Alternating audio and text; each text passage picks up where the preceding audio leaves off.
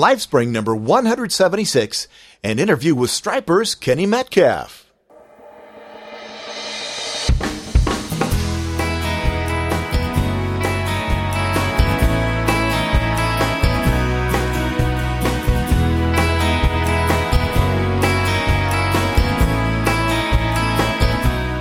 Welcome to LifeSpring. My name is Steve Webb, and I'm your host. If you're a returning listener, I would just like to say thank you for being here, and it's so very good to see your smiling face again. And if this is your first time here, then please make yourself at home. Take your shoes off, sit down, kick back. You're welcome here, and I hope this is just the first of many visits we have together. Here at LifeSpring, my main goal is to share the message of hope, love, and good news for those that are good friends with Jesus and those who might have heard of Him and yet want to know more about Him. There are a lot of ways to share this message, and I've spent nearly 4 years exploring some different avenues. And lately, I've had the great fun of inviting some of contemporary Christian music's pioneers and luminaries to join us on the show. And today, we're going to have yet another one. Stryper sold out huge arenas in the 1980s, and they were a glam rock band replete with a big hair, makeup, and spandex jumpsuits. Hang on for that interview, and then right after the interview, stick with me for just a couple of more minutes when I have a couple of short announcements to make. Before we get going, though, I wanted to say that right now the podcastawards.com nominations are taking place, and if you are a podcast listener, well, let's see, you must be. You're listening to this show. Why don't you please go by podcastawards.com and nominate your favorite shows. There's a bunch of different categories, and I've got a couple of suggestions for you, which you might kind of guess what they are, so I won't even go into that, but I don't know, maybe production, maybe religion, whatever. Go to podcastawards.com, please, and make your nominations. Also, I just found out about a place called, well, actually, I didn't just find out about it, but I just got registered for a place called GoodSearch.com. What if you could help support the LifeSpring podcast and have it not cost you a penny, and yet it helps us? Go to GoodSearch.com, and it asks there's a spot there where you can put in your favorite charity. If you would put LifeSpring Media in there and then make GoodSearch your default search engine, every time you make a search, we get approximately a penny. And if you guys are a bunch of geeks out there, you guys are making searches all the time, just think how that might add up. And it doesn't cost you a thing. They use Yahoo as the search engine for Good Search, and therefore you're going to get some good results. So check that out. See if it doesn't, if you can't maybe make that switch from Google. I want to thank you if you are a monthly or every once in a while supporter of LifeSpring in terms of sending gifts. I want to thank you. It would not be possible to do this without you. I also want to thank my sponsors, CovenantEyes.com and 1-800-PET-MEDS. About 9 months ago, Covenant Eyes asked its members what they wanted most. Accountability for PDAs and cell phones was right at the top of their list, so Covenant Eyes right now is beta testing a cell phone / PDA version of its accountability software. So check that out at CovenantEyes.com. Now, when you sign up for Covenant Eyes, if you use the promo code LifeSpring, you will get your first 30 days absolutely free. They've got a great filter there where it's customizable. It learns on the fly, and so it's really good stuff. CovenantEyes.com, promo code LifeSpring, and then 1-800-PET-MEDS. They have got fantastic prices on your pet supplies, especially your prescription pet medications.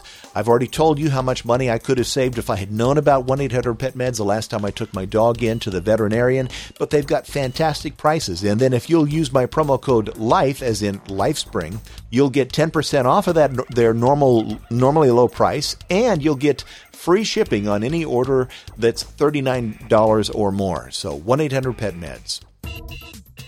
I wanted to share a couple of emails here before we get started, just to kind of let you know what people are writing and to encourage you to write your comments into the email or make your comments on the show notes page at lifespringmedia.com. These were sent to my email at steve.lifespring@gmail.com. This one says, "Hello, Steve. I just listened to my first complete podcast online due to a suggested link from my brother Ed Vaughter in Oregon. Ed has been a supporter here for a long time, and I've met Ed several times now. He's a good guy, and so he told his brother Chuck about the shows. Chuck continues. He says, Ed knew that I was a fan of Phil Keaggy since first hearing him in college back in 1976. So he sent me the link to your podcast interview with him, and though this wasn't what I first listened to, I was more moved to listen to your Who is Steve Webb, the man behind the microphone. And you'll see that there's a link there at lifespringmedia.com if you check that out. He says, I was very interested in who this friend of my brother is and the context of your podcasts. I must say that I found your story very interesting, inspiring, and easy to listen to. And then he goes on with some more personal things. And so, Chuck, I want to thank you for your email. It's so good to have a new listener. And Ed, thank you for turning Chuck on to the shows. And then here's another one. I got an email last night from Carmen Tyler's mom, Susie. And it says, please read and help me vote. She said, hey guys, I need some serious support here. The soundtrack for Carmen's original song, Love Me So, has been entered into a contest to be a finalist for the Punisher Warzone movie soundtrack. Stepping back from Susie's email here, are you a Marvel Comics fan? Are you familiar with the Punisher? Well, they're making a movie about that, and evidently Carmen's song might be in that movie. Anyway, continuing here with Susie's email, the contest runs until September 29th, 2008, and each play of the song constitutes a vote. The movie is Punisher, Warzone. I looked at the trailers for it, and it looks like a really exciting movie. It says, please vote for her song, Love Me So, by clicking on this link, which I will have in the show notes page. So come on by lifespringmedia.com, click on the Lifespring tile, and then you'll come to the show notes page, and then you can click on that, and you can help Carmen to perhaps win this contest and get her song in the movie. So anyway, I will have that link on the show notes page. And then we got a couple of voicemails. Hi. I just wanted to make a comment about the show In Touch with God's Character. Mm-hmm. I really enjoy it, but I wanted to alert you that the show, I think it's number 41, The Gardener, I tried to download that show, and it seemed like it downloaded fine, but then only part of it played on my machine that I was listening to, and I tried it several times with the same result. So I thought maybe you would like to know that. But otherwise, I really enjoy the shows, and I enjoy hymn stories as well. So thanks, and have a good day. Well, thank you for the plugs. In Touch with God's Character and Lifespring Hymn Stories are both shows that we do here in the Lifespring Media family. If you haven't checked out those shows, please do. And I'm not sure what happened to your file there. I checked on a couple of different machines here at the house. I downloaded it, and it played okay on... Actually, I tried it on 3 different machines here at home, so I don't know what happened. I hope that you were able to download it and listen to the whole show. Do any of you have any ideas what may have happened to her? If so, send an email to steve.lifespring@gmail.com. But if you haven't listened to In Touch with God's Character or Lifespring Hymn Stories, I encourage you to do that at lifespringmedia.com. Now, let's listen to the next one. Hi, Steve. This is Ken. Just wanted to say I really liked your interview with Phil Keaggy. Thank you. I still have to look it up, but I know that name from before. I don't know how, but I have to figure out how I knew the name before the interview. But anyway, it was very good, and it's I think one of your best shows. Wow. So that's all. Thank you. Bye. Well, thank you, Ken. I appreciate your call. Yeah, Ken is another one that has been listening for a while. We've had several email conversations back and forth. Thank you, Ken, for the voicemail. I really appreciate it, and thank you for the good words about the Phil Keaggy show. And if you didn't hear the Phil Keaggy interview, that was the show before this one. So this is show number, 176? So that was show number 175. Speaking of that, by the way, and I didn't have this in my notes, but November 13th was when the very first Lifespring show went up in 2004. So we're getting fairly close to kind of an important milestone in the history of Lifespring. So I just thought I'd mention that, and I'm kind of looking forward to that. That'll be the beginning of our 5th year in podcasting. And now before we get to the interview, I'm going to be starting a little 10-part, tiny mini-series here within the context of the show. And what this is 10 guidelines from God. And I'm going to start with number 10. We're going to count up like Letterman does, but we're going to do just one part per show. So it's going to be 10 shows long that we do this. This is God speaking, and he says, "As much as I love you, how can you not love yourself? I created you for one reason only, to be loved and to love in return. I am a God of love. Love me. Love your neighbors. Also, love yourself. It makes my heart ache when I see you so angry with yourself when things go wrong. You are very precious to me. Do not ever forget." And so that's number 10 in 10 Guidelines from God. Next week, we'll do number 9.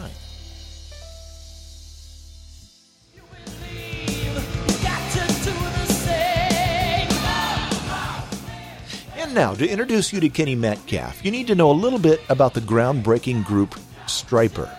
They were founded in the early 80s, and they really shattered the image of what a Christian band was supposed to be. They were really the first Christian metal or glam metal or hair metal, whatever you wanted to call it, the very first one of those kinds of bands in Christian music. Their first full-length release, Soldiers Under Command, sold over 500,000 units worldwide in the 80s and stayed on Billboard's Top 200 album chart for over 40 weeks.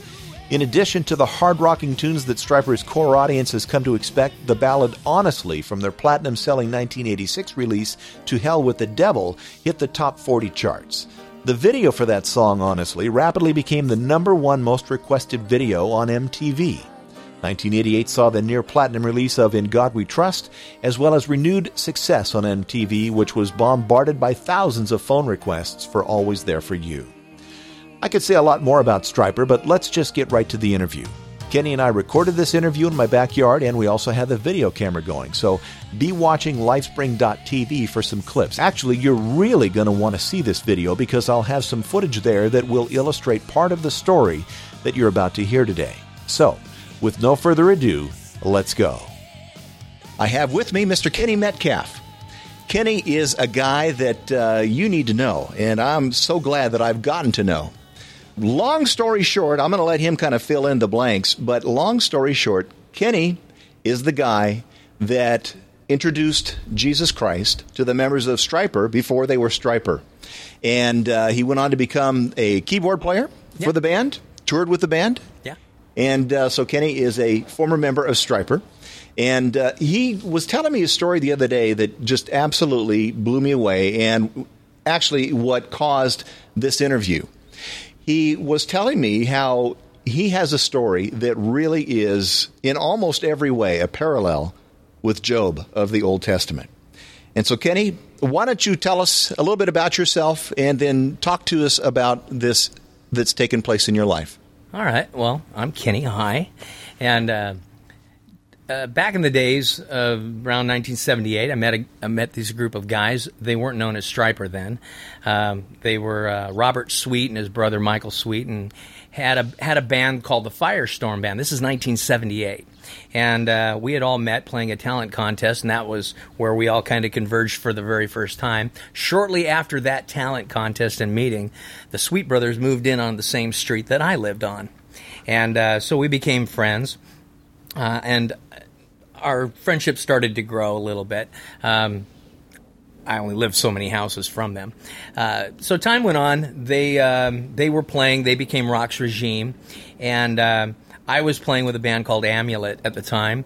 And we all were out.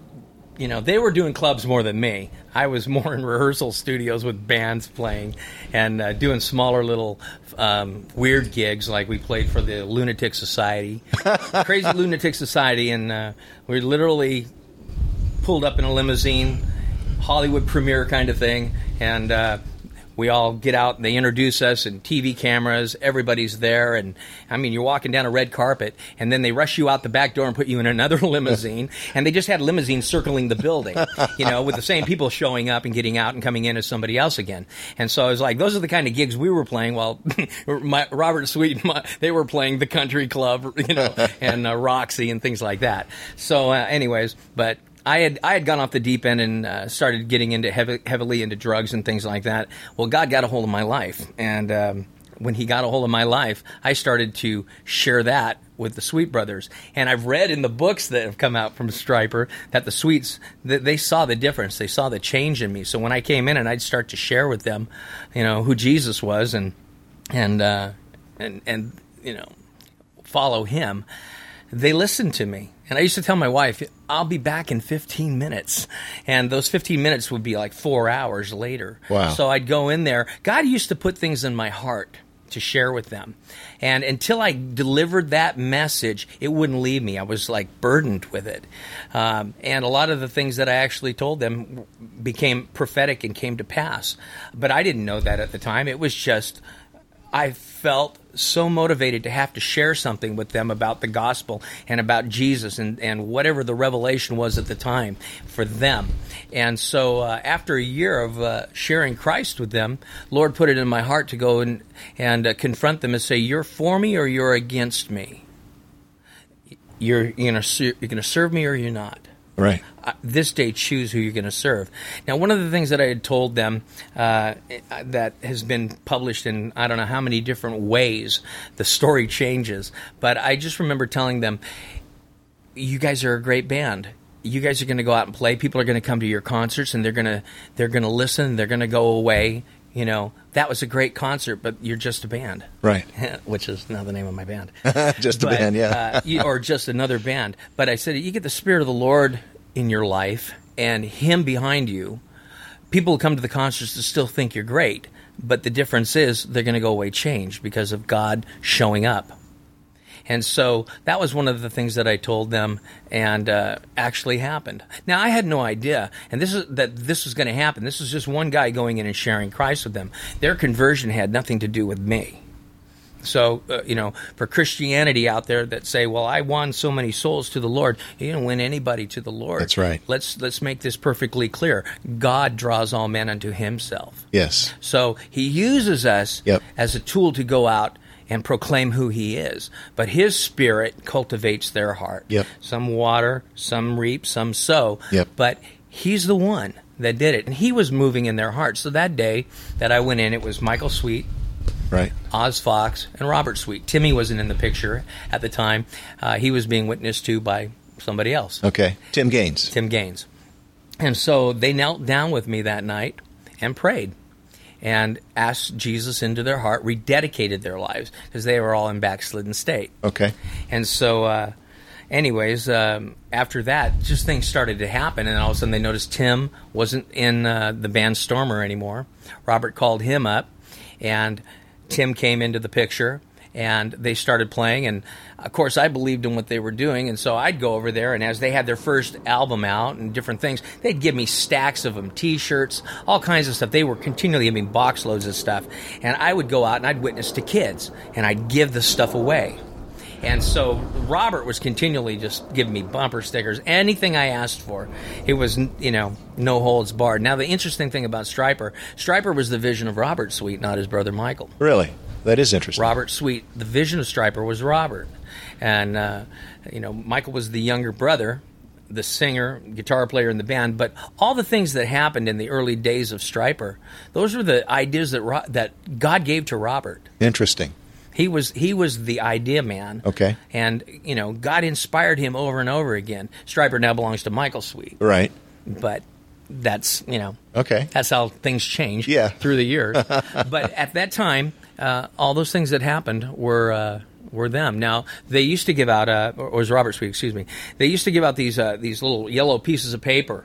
And what it was a gospel tract from our church. One side told you how to ask Jesus into your heart, to be your Lord and Savior, and how to live forever. Right. And the other side had a picture of my church on it. Well, we took that and we started printing them on yellow paper and put Stryper's face on it and their mailing address. Interesting. Black ink, yellow and black. Yep. Fold it in half, and it was still that same gospel tract. Well, I was their resident evangelist when I ended up touring with them. I'll just finish the thing about the tracks before I go where I was going. We went to Magic Mountain, the very first gig I ever played with them, and I had a group of kids with the regular church tracks, handing these out to the heavy metal kids, and the heavy metal kids would look at it and throw them on the ground. Yeah. I had another group of kids following right behind Picking with the Stryper okay. track. The very same track, just had Stryper's picture on it, and hand it to the very same kids. They look at it, look at both sides, fold it up, put it in their pocket. Oh, okay. So we knew that now it's a souvenir, but the Word of God won't return void. That's right. So these kids, we got stories from kids, how they have these pinned up on their bulletin board. They kept them. Yeah. They read them. they got saved. Jesus come into my heart. It led them in prayer. Awesome. So we gave out, literally, I gave 100,000 out each tour by hand. Is that myself, right? Wow. When I toured with them. Now, before I toured with Robert... Now, wait, before you go on, I have heard, I never went to a Stryper concert, but I've heard that they threw New Testaments to the crowd from the stage. Is that true? Or it is? 100%. Okay, I didn't know if it was that or if maybe that was just a change from the track thing you were talking about, but you did both. You gave the tracks out. They used to throw the tracks off the stage, but they just kind of like float. Yeah, and they didn't get past the first couple rows. Got you. And so I had to come up with a way that was more efficient to really get them out. And so as the kids would come through the door every night before the show, being the resident keyboardist evangelist, I could go out without getting mugged. You're right. Okay. And I could, as the kids come through the door, it was like dealing cards. Yeah. I was giving them out that fast. Wow. When this hand I could go with this hand, and give them out. And then when we played big arenas where they had multiple doors, we'd orchestrate the ushers.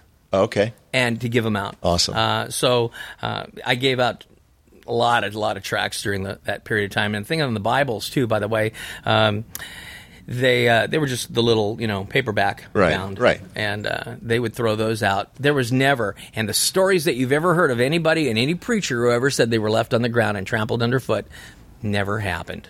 Okay. Absolute truth. I was there. I saw them. Everybody always wanted them. There were always lines of people after the shows asking for Bibles. Awesome. So now, did you have special editions printed up for the band to give out, or did you just buy them from American Bible Society? They just bought these little black New Testaments. They put a Stryper sticker on top. Gotcha. of them. Okay. And now, before I was touring with the band, Robert, he kept asking me. He says, I really believe you're supposed to go out on the road with me, and play keyboards for us. And I turned him down. And I remember, I went home to my wife and said, the guys asked me to go on the road with them. And she says, well, what did you say? I said, no. I just had, my dad put me in business for myself. And how am I going to tell my dad, after putting all that money out to put me in business, that God wants me to go out on the road? Right. Well, God did want me to go on the road. And there were like 10 major doors that said I couldn't do it at the time. And every one of those doors were systematically removed. Really? With blessing. The final door was to go to my dad and say, Dad, I have this opportunity here. I really believe this is God. And my dad said, go. I want you to do this. Wow. I'll take care of the company while you're gone. So I embarked on the road to go out with Stryper. And the interesting thing is, it wasn't about money. When I went, I left my wife and my 2 children, and all I got was a per diem every week, $245, which was my living expense. Right. While I was on the road. Wow. It wasn't about money. And so I went for free. Wow. But the band ended up paying me at the end of the first tour. They had done very well. And so they did compliment me with a check. And then the next tour, I knew I was going to get paid. Right. But I went because that was what God wanted me to do. I saw people get healed. I saw miracles happen. I saw thousands of people come to the Lord personally. And like I said, handing out 100,000 gospel tracts by hand that were Stryper tracks. I've met preachers from all over the world that have gotten saved at a Stryper concert that are serving God today and finding next generations. So, I mean, if God tells you to do something, just be obedient to it. Yeah. And that's what worship is anyways, is being obedient to Him and what He wants you to do. And so I had no idea it would go around the world and that millions would come to know who Jesus is because of them. Right. And I remember when they first came out. That's when I was working. I was managing some Christian bookstores, and there's a lot of Christians that did not like Stryper because they were so unlike anything that they had ever seen. They were too much like the world with the long kind of the glam hair and the makeup even, right? I mean, they wore makeup, right?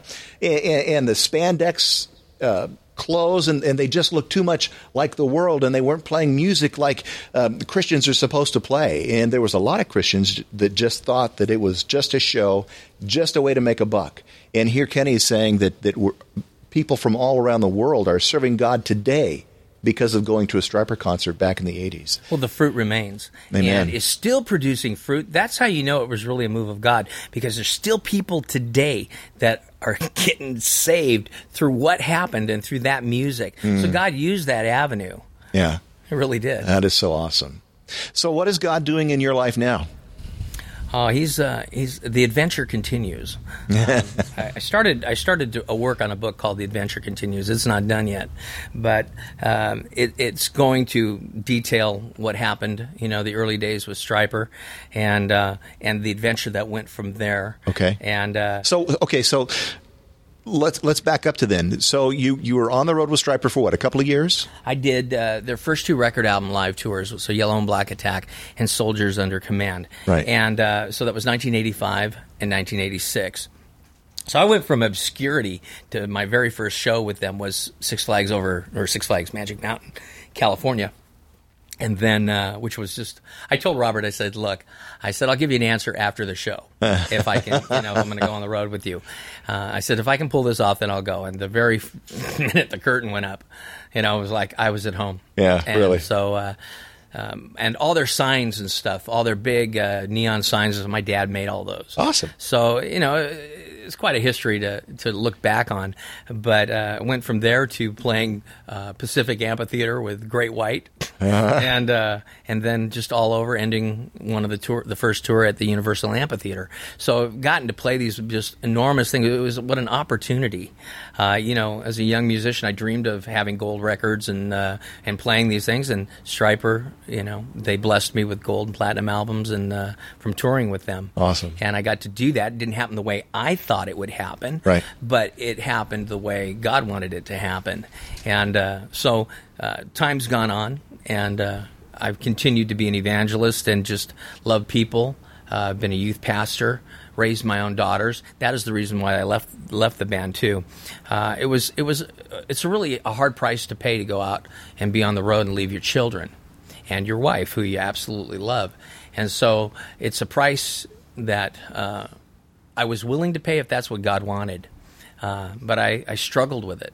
And I asked the Lord over and over, if you want me to do this, I'll do it again. If not, I'd rather stay home and raise my children. Mm-hmm.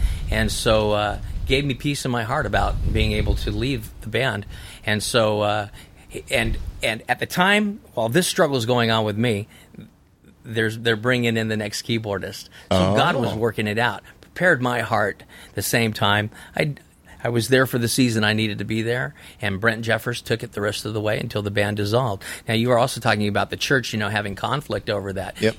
You hear all the old hymns that they all sing about come as you are. Yeah. Jesus says, come as you are. Well, that's how they were. When Stryper got saved, they had long hair. They wore spandex. I didn't. I pretty much dressed like I dress now when I was playing keyboards for them on stage right at the edge of the stage. You mean you didn't have the spandex? I didn't have to wear that. Oh, man, I'm disappointed. I didn't have to wear that stuff, but I did have longer hair. Time just kind of changes things a little bit. My face is a little fatter than it was then too. Oh, there's a reason for that. There's a reason for that. We'll get into that. So, but anyways, so one of the things when the church would come out in droves and protest them, literally, signs protesting, these guys are of the devil. Yeah, the Bible says to sing in psalms, hymns, and spiritual songs. Well, what's a spiritual song? Yeah, that's right. Define that. Let's define that. Well, so the band used to send me out to talk to the news media, and I just, I'd look at, who was here last week? AC/DC was in town. Where were you Christians last week? To try to touch the lives of the kids going in to see them. But you're here, and we're going to preach the gospel to these people tonight. Right. And Michael always preached from the stage. He always had a message of salvation for the people. So they were the genuine deal. Mm-hmm. They really were. And I saw it firsthand. That's awesome. So you leave the band, and then what happens when you left the band? You raised your daughters. You had a business? Yeah, I had a neon sign business. Okay. And how long did you have that business? I had that business for 16 years. So I had that through the time of my children growing up. And in that process of time, it paid the bills, but I was getting ready to go on the road again. I wanted to take and utilize my talent again because I'd raised my children. Too many people put priority of ministry over their family, and they lose their children. And I saw ministry do that. And God wasn't going to allow that to happen to me and my children. And so he put it in my heart to spend my time with them. They were my first ministry. And one of the things that the Lord had really impressed on me was, if you can't raise your own children to love God, to love Him, you have no right going out and preaching the gospel to anybody else and lose your own kids. So priorities of what ministry is has been taken out of perspective the wrong way. Right. And so, I believe it or not, I got flack from the church over that in those days. How dare you think such a thing? But I saw those very same ministries that put me down lose their own kids. Yep. To this day. Sure. And so, my children love the Lord, and they're on fire for God. They're 25 and 26 years old. And you know what? I have no regrets. The best decision I ever made was leaving Stryper. How can that be the very thing? Well, because my life wasn't tied up in being the musician. And what I wanted to do was surrounded about my children and my wife, and nurturing my relationship with them before the Lord, and being the priest of my home, and loving my children, and showing them who Christ was by how much I wanted to be with them. And I think that's biblical, because when it talks about the qualifications of an elder in the New Testament, they talk about the fact that he should be the husband of one wife, and that he should also have good control of his kids. Well, he's not going to have good control of his kids if he doesn't have a relationship with them, if he hasn't made them a priority. So it says that the person that is qualified to be an elder is one that is managing his house well and has his priorities right. And so, Kenny, I'm with you on that, buddy. Well, you know what? I was my daughter's surf instructor when they wanted to learn surfing. I went out and bought new surfboards, learned how to do all that again, because I used to surf. Became their comic relief as their coach for Bobby Sox softball.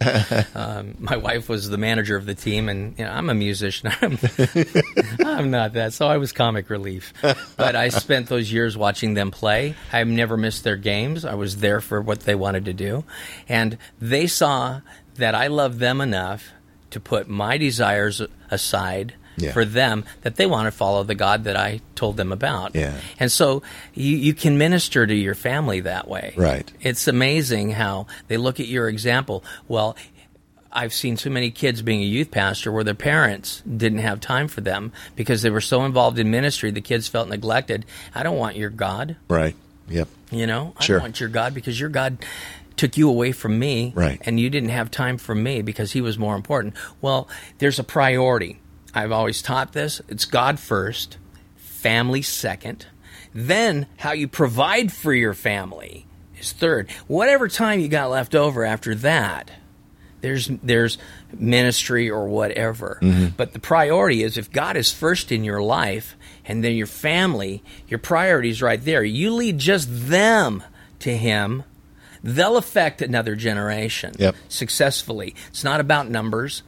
It's about sincerely, reaching somebody for Christ by example. Live it. Be a doer of the word, not a hearer only. And so that's what I tried to teach my children. Right. And now they're adults on their own, and they're passionate for Christ. There you go. Good job.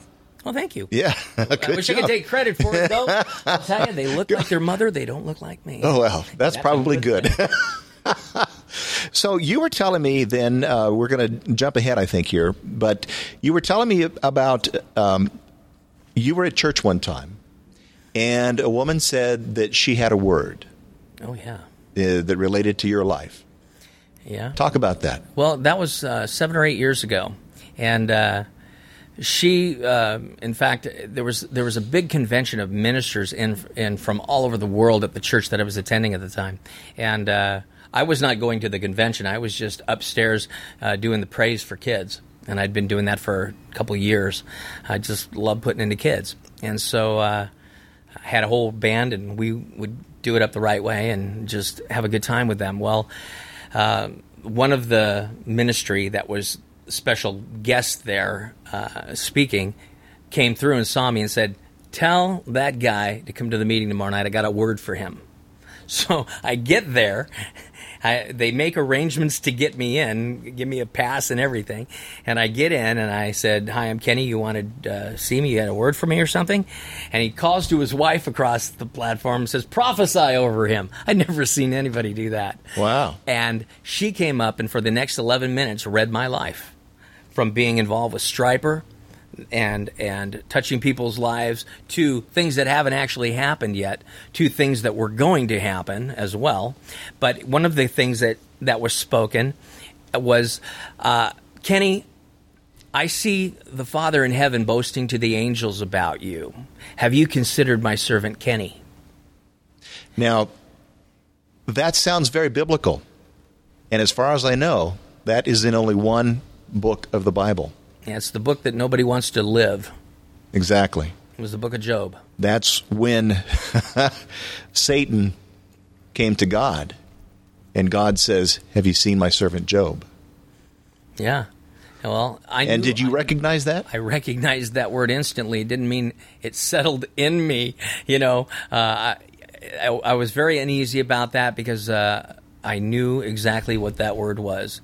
And so I've been told by people that, if somebody prophesies over you, put it on a shelf. If it doesn't necessarily, agree in your spirit, if you're not certain about it, kind of put it away.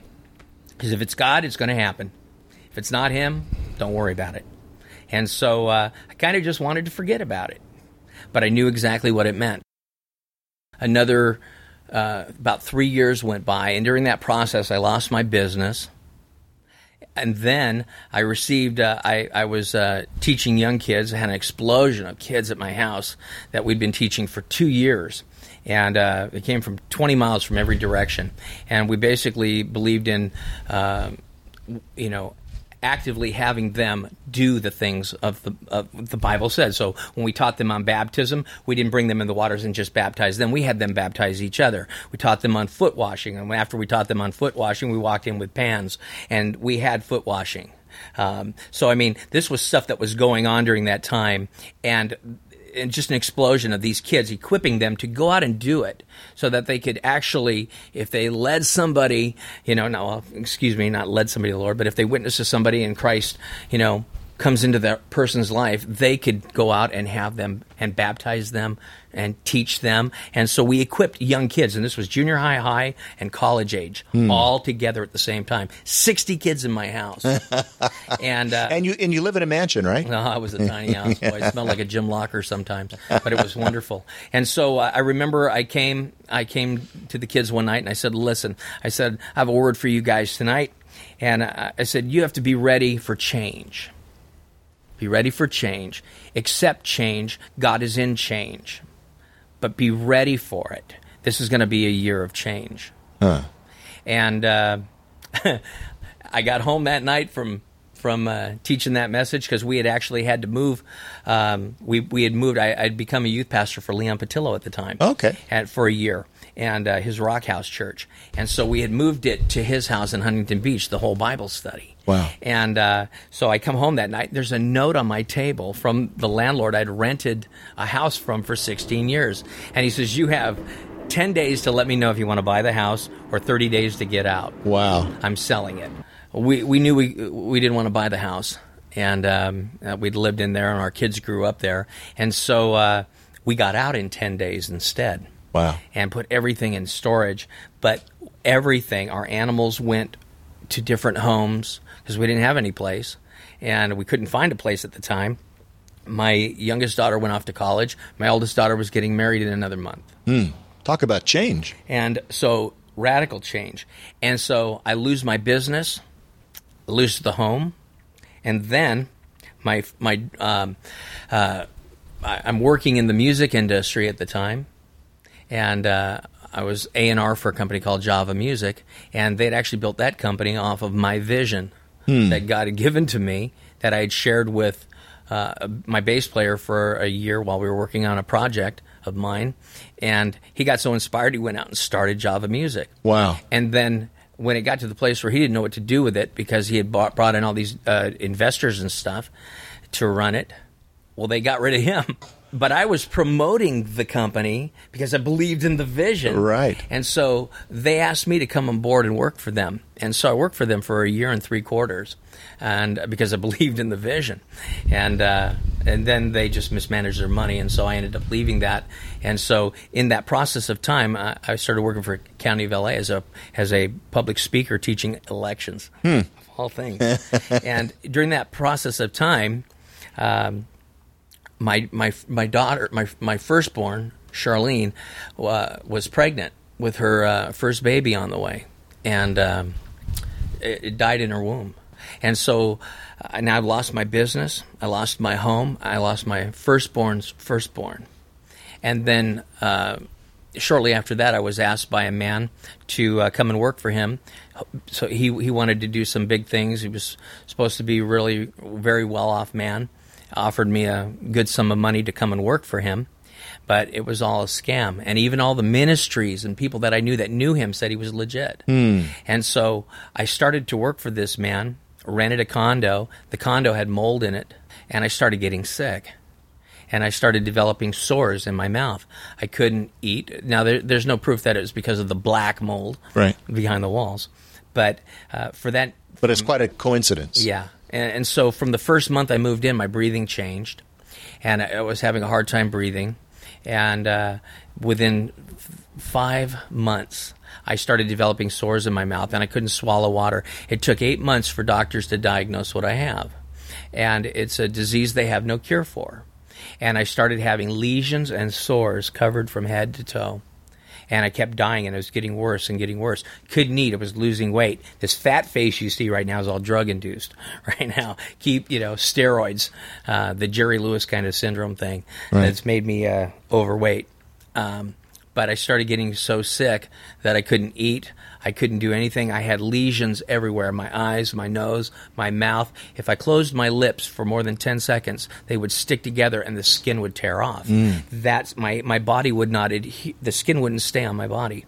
So I was bleeding from head to toe. I couldn't wear clothes, just oozing all over. And it's like, God, how does this happen to somebody that loves you? How does this happen? How does something so bad like this happen? And so you start to search within yourself. Did I bring this on myself? Right. Ministries that I know said, no, this isn't your fault. This is just an attack of the enemy. Well, I've come to learn that God sits on the throne. Yes. Nothing happens without his approval. Right. He allowed it. Right. A lot of people don't want to accept that God will allow things like that to happen in our life. Now, in saying that God allowed it, that does not necessarily mean that he caused it. Correct. He allows them. And so, all of a sudden, I found myself living Job's life. I had lost my business, lost my home, lost firstborn of my firstborn, and now my flesh was attacked. Curse God and die? My wife never said that. I was going to ask you. That was in my mind to ask. Never said that. Never said that. What about your friends? Did you have friends like Job's friends? Or? I actually did. I went through that. That's over. It's no big deal. Okay. We're all friends. Good. No animosity. Good. But you know what? You can't be laying on the bathroom floor dying without asking God, what did I do that caused this? Yep. Or who have I offended? And then, Holy Spirit, show me who I need to forgive. Show me what I need to do to change.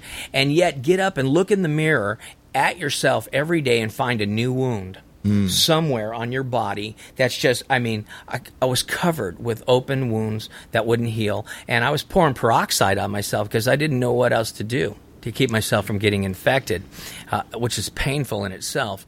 But I didn't have any medication that I could take that would really help. And so, had you been to doctors? Yeah, they didn't know what it was. It took them 8 months to diagnose me. Went to dentists first because my gums were peeling off. And, literally, you know the middle of white bread, how soft that is? If I bit into that, it would tear my gums off. That's the softest thing you can think of. Yeah. And so that's how painful it was. And so the situation just kept getting worse and getting worse. And I literally would have God tell me in my spirit, I will raise you up. And he'd show me the scriptures on the valley of the dry bones. Can I put flesh on these? Can I raise them up again? I can do that for you. So I'd look in the mirror and I would say, you're healed in Jesus' name. I'd quote every scripture in the book that we've ever been taught to stand on the word of God. And I believed it. But you know what? I kept getting worse and getting worse and getting worse and getting worse. And every day I'd wake up from sleeping on the bathroom floor because I couldn't be anywhere else. I was bleeding everywhere. I'm crouched up in a ball. And stuff sticks to me, and I get up, and it tears the flesh off of me again. So, I know what it feels like to be scourged. to a degree. Not the same as where something's lashing into you, but the tearing off of the skin. Right. I know that feeling, and it's horrible. I wouldn't wish it on anybody. I asked God to kill me 3 times. It hurt so bad.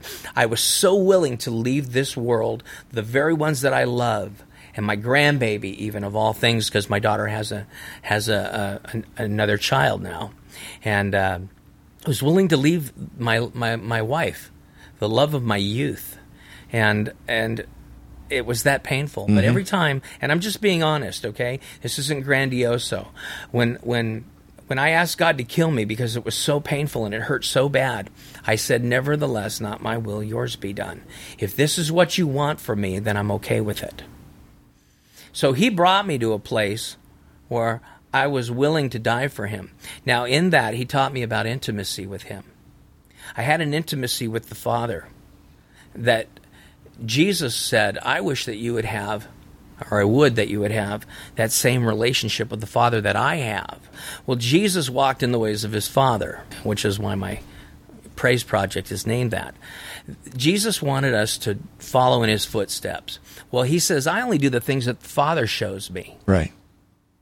And so there's an intimacy factor that he had that nobody else had. Right. And that's what he wanted us to have. Yes. Well, you can't be dying. When you're dying, and there's nothing you can do for your mortality. You have no control over it, and neither do doctors. And there's nothing you can do. You either love God or you hate him. You either run to him or you run away. And I ran closer to him, and he started showing me his secrets. And he started showing me what worship is. The difference between worship and praise. We talked a little bit about that. And there's secrets that aren't being taught, that he showed me, that are powerful. But the intimacy factor with him is something he desires from all of us. But you know what it requires? Worship. Talk about that. Okay? Man will praise God, and God will praise man, the Bible says. Man is commanded to worship God, but God will never worship man. So when you see those two separations of what praise and worship is right there, with my mouth I will praise him, with my lips, with my heart. I'll enter his gates with thanksgiving in my heart. I'll enter his courts with praise. Yes. There's a distinct difference between the two. Songs are praise. Okay. Now, I'm trying to remember where it says God will praise man. Oh, there's scriptures that talked about how God praised man. Even where he boasted over Job. Yes, okay. He was saying, is there anybody like him? Right, okay. Okay? But he will not worship man. But man is commanded to worship God. So the definition came down to what is worship. And God showed me, there was an Old Testament scripture where God told Abraham, I want you to kill your only begotten son. Yes. So obedience to the word and being a doer of it, okay? Abraham sets off, grieved in his heart, no doubt. This is going to be one of the hardest things he's ever going to do. Right. Going to kill his only son he's waited all his life for. But he gets to the foot of the mountain and he looks at his servants and he says, wait here. The boy and I are going to worship and we'll return. Well, what does the word worship mean in that setting? He knows he's going up to kill his son. Abraham is dying to himself, his desires to fulfill the desire of God. The plan of God. What God told him to do was more important. So it wasn't about Abraham anymore. It was about what God wanted Abraham to do. And Abraham's obedience to that was worship. So obedience is a form of worship. Yes. And it was death to Abraham. It was death to his son. It was death to their desires. So now let's jump into a New Testament example. Jesus said, if you want to follow me, deny yourself. He's talking about worship. The second thing he says is pick up your cross, which is death to self. Mm-hmm. And then after you do those things, follow me. So in my dying, literally physically dying, he's showing me revelation of what worship is. And the church of today hasn't entered into worship. They enter into praise. But there are those that are out there that, they'll do anything for God. Right. And they live it, but it hasn't been taught that that's what worship is. So in your mind, then, worship is strictly obedience? Well, no, it's death to yourself. Remember, there's scriptures that says, you were bought with a price. You are not your own. Your life is not yours. So when you ask Christ into your life and he becomes your Lord and Savior, he is your master. It is no longer about you and what your desires are. But we have been so conditioned to, well, this is acceptable and this is acceptable and you're allowed to have your own will. Well, it's not about my will anymore. Yes. It's about his will in my life. And so, when people were brought before kings, they laid as dead before them. It is, what is your desire over me? Because you hold the keys to life over me. Right. You can cut my head off anytime. Well, that is we have the King of Kings, and he bought us with the price. Yes. Our life is not our own. So the reality of what worship is when his will is in our life in obedience. And so it's not about my plan anymore. Right. And so when I was saying that, I was ready to put my band together, my kids grew up, and go back out on the road because I had prophecies over my life that said I would play music again. Mm-hmm. And I would do it, big time again. Things Right. would happen. Whether that happens, it doesn't really matter to me anymore. Mm-hmm. It doesn't really honestly matter. What matters is where I fit in God's plan every day. Right. Where do I fit in his plan? And so the book of the Revelation of Jesus Christ, which we talked about earlier, all right, that opening statement is what that book is about. It's the revelation of who he is. Yes. He is alive. He sits on the throne, and everything that happens, good or bad, he is orchestrating and allowing and to usher him back. And all the other stuff that happens is just the stuff. But Right. he's alive, and so it's not about us. It's not about my plan. It's about where I fit in to his plan every day. Yes. And so that's where every day his will has to come before mine. I surrender that to you today, God. What do you want to do in my life? Mm-hmm. And so these are the lessons that he taught you when you were laying on that floor in the bathroom, just oozing, some of them, yes. And so you were able to praise him at the very bottom. Absolutely. And you learned about worship. Yeah. And then, so how did you come out? I mean, you're sitting here. I don't see any sores. What happened? Well, one of the things that had happened during the process of time when they figured out what I had, Yeah. they were putting me on these amped up, really harsh drugs that I had to go through these blood tests. And I was like, you know what? I've seen God do miracles in my life in the past. I saw him deliver me from drugs in 1979, set me free in an instant of time, without a withdrawal or anything. And I'd had God intercede in my life like that. So there's no reason why he wouldn't raise me up from this. Right. So when the doctor said, we're going to put you on all this stuff, and it's the only thing that's going to keep you alive, I said, you know what? I'd rather put myself in the hands of God than the hands of man. And so I had to fire the doctors in order to do that. Well, you know what? I started going to see naturalists and everybody else and people praying for me. But the things that I was taking were amping it up and speeding it along quicker. So I was dying quicker. Wow. And so it got to the place where I was completely covered from head to toe. I had a hole this big on the top of my head. Actually, my perception on things was way off, and I've scalped myself twice wearing a hat just getting into the car and tore my scalp completely off. Ooh. And, and this was before the hospital. I mean, it was painful. As it was, as horrible, I'd go in the house literally shaking and just pour peroxide on my head and cry. I cried every day. And one of the interesting things is there's peace in the midst of the problem. And that's what was confusing to me, because God would tell me, I will raise you up, and I'd have this peace, but every day I woke up and I was sicker. Right. And dying. And so finally, the day on a week before I landed in the hospital, Tim Gaines, the bass player from Stryper, went to his church and was telling them he'd been having his Bible studies and prayer chains. People all over the world were praying for me that knew me through Stryper, and friends, and the Church Universal was praying for me. But I was just getting worse, and so one of the guys at Tim Gaines' Bible study was in the group Bloodgood, David Zafiro. And God told David to fly out and pray for me from Nashville. So he came out the week before I landed in the hospital, laid hands on me. And believe me, if you've ever been in a cancer ward, anybody whose flesh is rotting on them, it's putrefying. I smelled that bad. And it's like, how can this happen to a man that loves God? Yeah. But it happened. Right. And so he comes in, he lays hands on me, and he was shocked that God didn't heal me right away because God told him to do this. So he went home a little discouraged. Well, a week later, the following Sunday, 3 significant things happened. David gets up in front of his church and asks them all to pray for me. Big church in out of Franklin, Tennessee, in that area. Mm-hmm. They get up and pray for me. And then that evening, my oldest daughter's pastor comes over and gives me communion. Now, I'm wearing a sheet, and it's just sticking to me. I have hardly any energy left in my life. And I walk out and I get communion. I considered it my last rites. And then the other thing was my sister-in-law, whose house I'm living at the time, still live there, but they were building a special room addition on for me because I can't work. Still, I have that problem.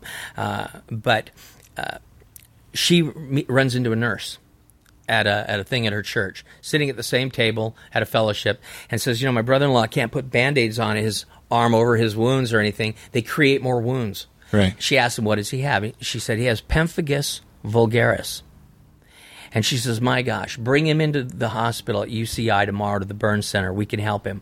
We've had 4 patients come through here that we were able to help. The 5th one died. But we haven't had any patients in 20 years, and we've had 4 in 1. So my wife, basically, when she got that information that night from my sister-in-law, she says, you're going tomorrow, morning or afternoon, which do you prefer? Mm-hmm. And I just put it off because I was done. I was done. I was ready to go home. I had made peace with God, and I had repented of anything that I could. And by the way, I learned something else about forgiveness. When we're supposed to forgive others, the way you do that, it's impossible for us to forgive. Mm-hmm. But the way to really forgive and forget is the only way through is through the Holy Spirit. You ask Him, help me forgive. And so when you're saying, I forgive you, the way to forget about it is through the Holy Spirit, because He puts ours in the deepest sea of forgetfulness. Yes. Oh, that's how it works. So He taught me that. And by the way, on my Praise Project, most of the songs that are on the Praise Project that I have, that we'll talk about in just a second, that they were written during this time of dying. So there's a lot of treasures in those songs that He gave me. And it's not a doom and gloom thing. My perspective of who He is how wonderful He is while I was dying. So you can be in the midst of that stuff and just be in love with Him. Yes.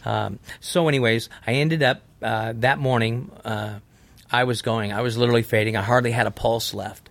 My oldest daughter called my wife, come and get Dad, take him to the hospital. He's going. And so they picked me up. They ran me to the hospital, to UCI. And UCI was actually the place to take me. But they put me in the burn ward.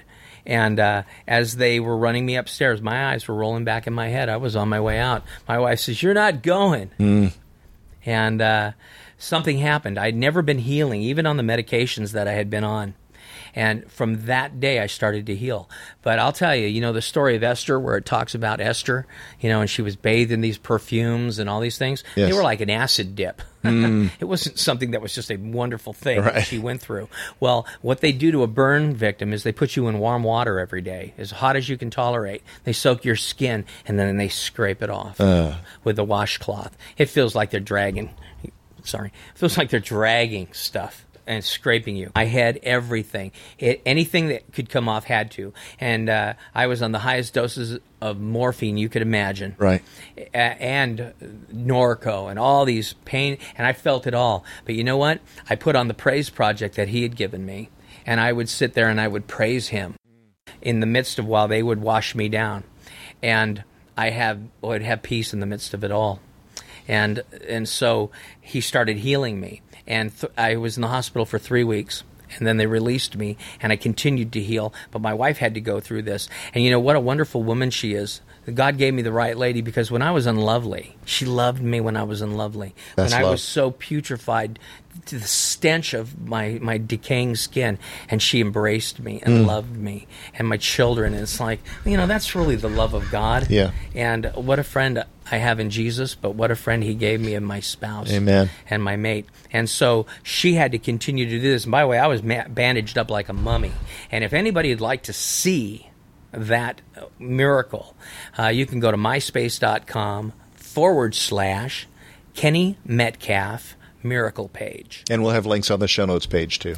So, and you can see the slideshow and really see the miracle. Yep. But between 7 or 8 weeks, I was wearing clothes again and starting to get out.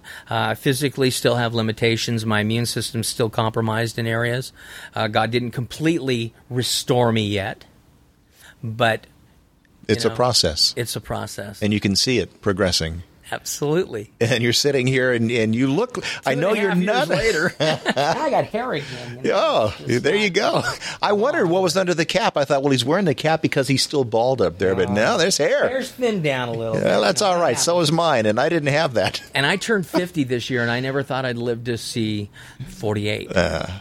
So it is a miracle. It is a miracle. And, he uses modern science and medical doctors, of course too. He does, yes. And I've come to learn that. But it's his will. And it touched the lives of the people in that hospital. Now I'm on staff at UCI to go in and pray with people and talk to people, encourage people. I have a badge they've given me. I went through courses. So God even opened up that door so I can go in. But they used the same praise project that I listened to in the Burns Center when these victims are going through that scraping, hydrotherapy they call it. And they listen to that, and they actually use some of the more mellow stuff in the sleep depravity center because it soothed the people. So it's about God, where we fit into His plan. Was it worth it? Yeah. Would I have wanted to go there if I'd have known about it? Well, I knew about it to a degree because he had given me a warning to let me know. It's coming in prophecy, but it happened. But He restored Job. He's restoring me. We read the story of Job. You think it just happened like overnight, but I don't think it happened overnight. I think everything happens in a process of time. Of course, and Job had more than he ever had. And it's not about money to me. Oh, here's a treasure. Here's a really wonderful treasure. We hear the messages of the streets of gold and the crystal water that flows from his throne and the tree of life and the mansions that are prepared for those that love him, and all that stuff. Yeah. It's just stuff. You know what's really wonderful? Is there was a man, he found a treasure in a field. And when he did, he bought the field for the treasure. And while I was dying, I realized what the treasure of heaven is. It's Jesus Christ. Amen. Nothing else. To have Him is heaven. That is it. It's not all the other stuff. That's right. That's just our flesh. Yeah, that's right. Looking at being things. Being in His presence. That's it. Him. He's the treasure of heaven. That is something I learned while dying. He is the treasure of heaven. Amen. All the material things in the world didn't mean a thing when you're dying. Yep. Because you can't take it with you. And they don't mean a thing. Car payments, motorcycles. I got a beautiful motorcycle. Doesn't mean a thing. Those things did not matter at all. So, anyways, I have a praise project. Being a musician, working on the praise project, one of the things, he started dealing with me the same as he dealt with the situations when he overturned the tables of the money changers. And that his house is a house of prayer. Well, we're the house of the Lord. He dwells in temples not made with hands. Yes. But church has become big business, and this evangelist confronts issues like that and different things. And even the music industry, they sell praise for profit. Well, the laborer is worthy of his hire. All these scriptures have been given to make it okay to sell praise. Mm-hmm. All right? And so this is where God challenged this man. Freely you have received, freely give. Praise was given to us to give back to Him. Those songs were given to us to give back to Him. And a lot of the stuff that's written, it's only been written for money. Even somebody that both of us know. He's told me that he knows a lot of these songwriters that write the songs that are sung in churches, and they only do it for the money. And they charge that CCLI license. Right. You can't sing that praise to God in church unless you pay them the royalty. Well, that's where this evangelist was challenged by God. And I really believe when Jesus told His disciples to go out, don't take anything with you, I'll take care of you. Right. Go. Just go, I'll take care of your needs. Well, when you're doing the vision of the King of Kings and His kingdom, He provides everything you need. If it's your vision, you're going to have to raise funds for it. His challenge to me was the praise songs that I'd written to give them away. So in CD form, the ones that I've made, I continue to give them away everywhere I go. There's no charge for them. There's no charge for a church to sing the praise songs that I've written, that he's given me to sing back to him. There's no CCLI license needed. They're free. And I give them away. And now to the wonders of the internet, you can download music, so the only out-of-pocket cost is the studio time. Right. And he's given me all the equipment that I need to cover that as well. Okay. And so to give these songs away, that's what I want to challenge those that really have a heart and passion after God. Give it away, because where there's kingdom vision, there's kingdom provision. And I've played for different people for their different events of seminars and things, and I've come in and done the praise, and literally the honest truth is I give the product away and somebody will give me something, and it covers more than the cost if I'd have sold them. It doesn't happen all the time, right? But you know what? God has always provided it when I need it. And so it's not about me, it's not about money, it's about where do I fit into his plan. It's about where do you fit in his plan. Let the kingdoms, and by the way, the kingdom of God is Jesus. It's him. Let his vision just permeate your being. He'll take care of every need you have. Living proof. So for people to download the music, where do they go? justaband.com, justaband.com. And again, that'll be on the show notes page as well. So I noticed that you were very careful to say this evangelist has been challenged this way.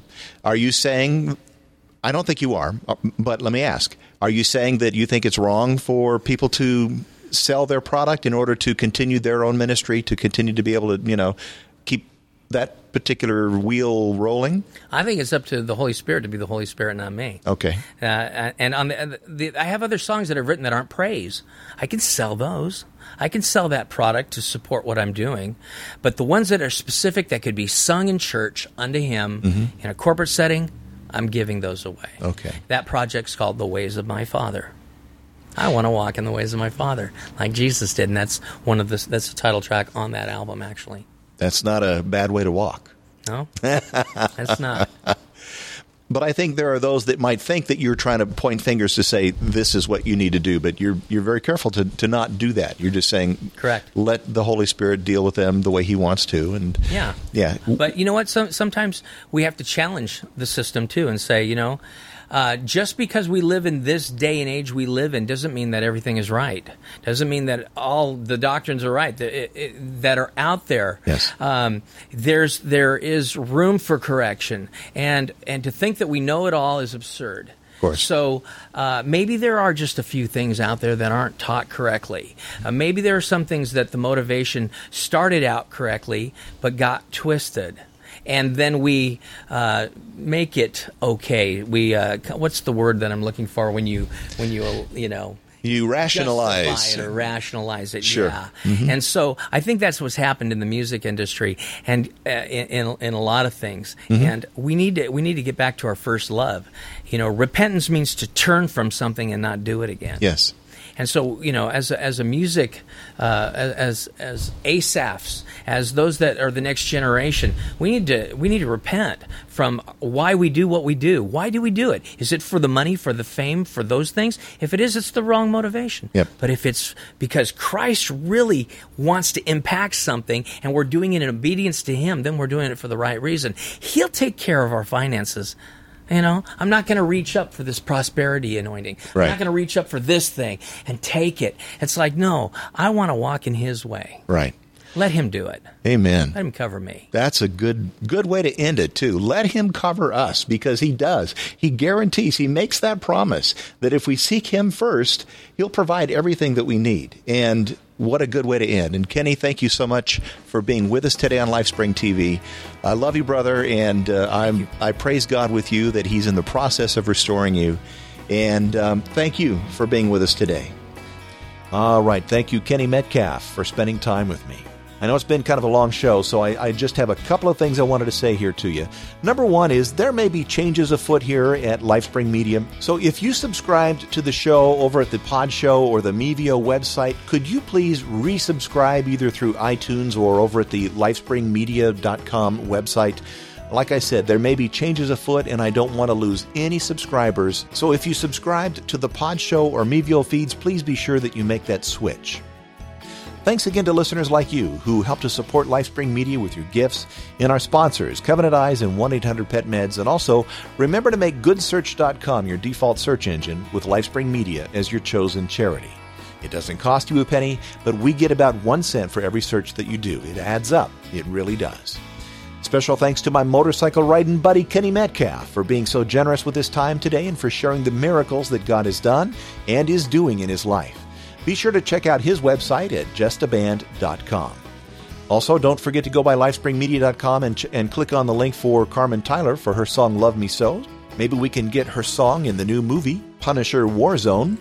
And this week I have yet another music luminary scheduled to drop by the house for a visit, and I just got an email from somebody else who wants to talk. Seems like God is kind of opening these doors left and right for me. So please email me at steve.lifespring@gmail.com or call the toll-free comment line at 877-433-9091 and leave comments at the show notes page at lifespringmedia.com. Wow, this has been a very, very busy day. Thank you so much for sticking with me. Thank you for listening to the show. Thank you for being a part of the LifeSpring family. Until next time, I'm Steve Webb. God bless you.